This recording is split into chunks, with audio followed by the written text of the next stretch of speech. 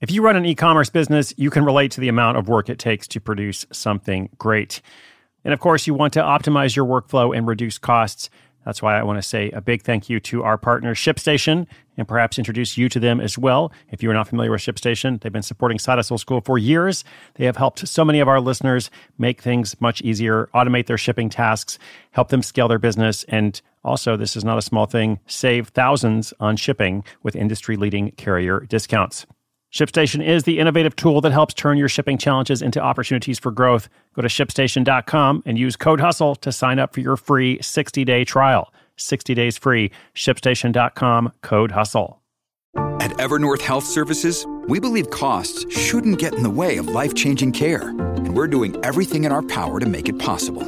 Behavioral health solutions that also keep your projections at their best? It's possible. Pharmacy benefits that benefit your bottom line? It's possible. Complex specialty care that cares about your ROI. It's possible. Because we're already doing it. All while saving businesses billions. That's Wonder made possible. Learn more at evernorth.com/wonder.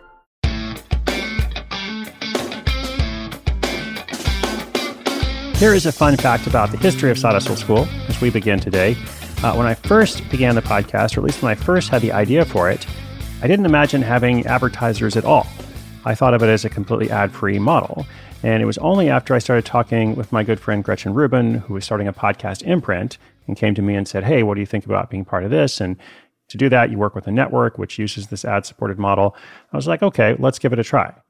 And I'm so glad I did that because it's allowed the show to be sustainable in a way that absolutely wouldn't have been possible otherwise. So it caused me to change my whole thinking about the process of sponsorship and advertisement and partnership with companies and all that kind of stuff. And so I was thinking about that a bit in the context of today's listener question. We're going to talk about podcast advertising. A listener is frustrated with the low earnings of blog ads. So she has a blog. She'll explain more in her question, but she has a blog, frustrated with what she's been making there, wants to know if the podcast medium pays more. So we'll talk about it and also kind of examine whether that's an accurate comparison or not, et cetera. Also, for anyone starting a podcast, a quick refresher on how to attract advertisers. I continue to hear from people every week with that same question. And so I'm glad you're moving forward. We'll talk about what you need to know. That question's coming up in 30 seconds after this message from our sponsor. Thank you so much, sponsor, and thank you, listeners. This episode is brought to you by La Quinta by Wyndham.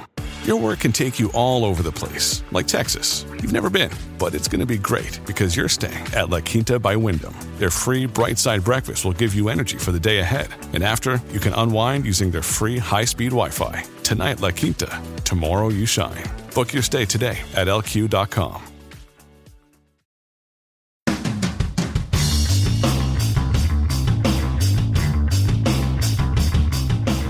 Hello, Chris. This is Alyssa, and I just recently found your show and loving the stories and puns. I've had a blog for a while, and I'll be starting a podcast soon. My topic is pretty mainstream, so I'm hoping to reach a good-sized audience. So far, however, I've been disappointed with blog ads. I made $80 last month, which is more than $0, but is there hope for something better with a new medium? In short, is podcast advertising more profitable than blog advertising? Thanks for your advice. Thank you, Alyssa, for the question, and congratulations on the blog. Congratulations on starting the new podcast, all the things. We have a lot of listeners who haven't started at all, and they'd be happy with making $80. Maybe not forever, but they would love the idea of that as a starting point. So everybody starts somewhere.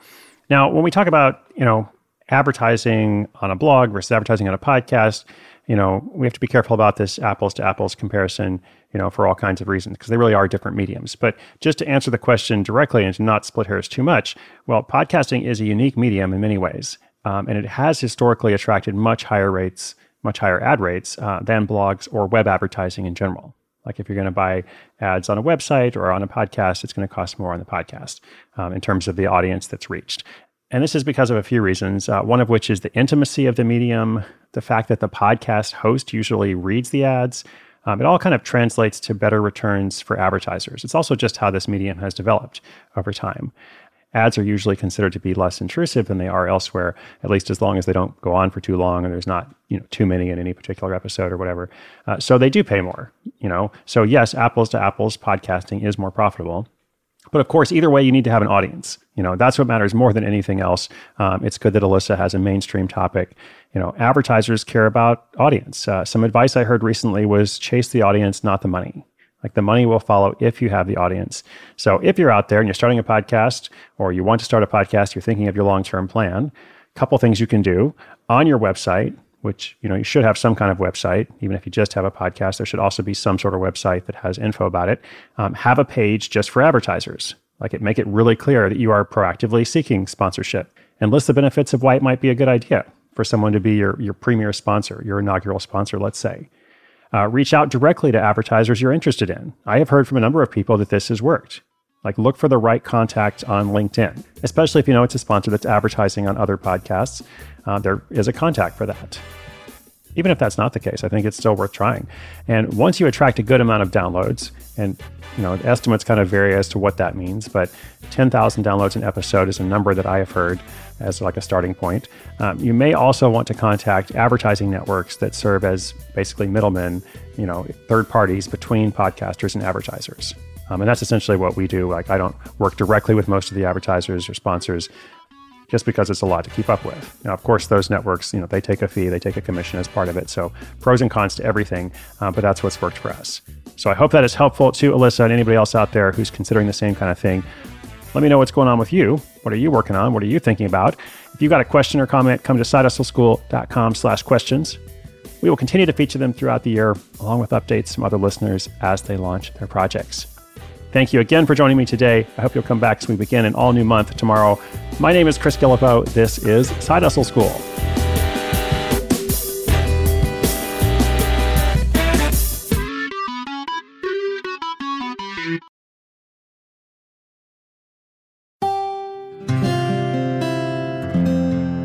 From the Onward Project.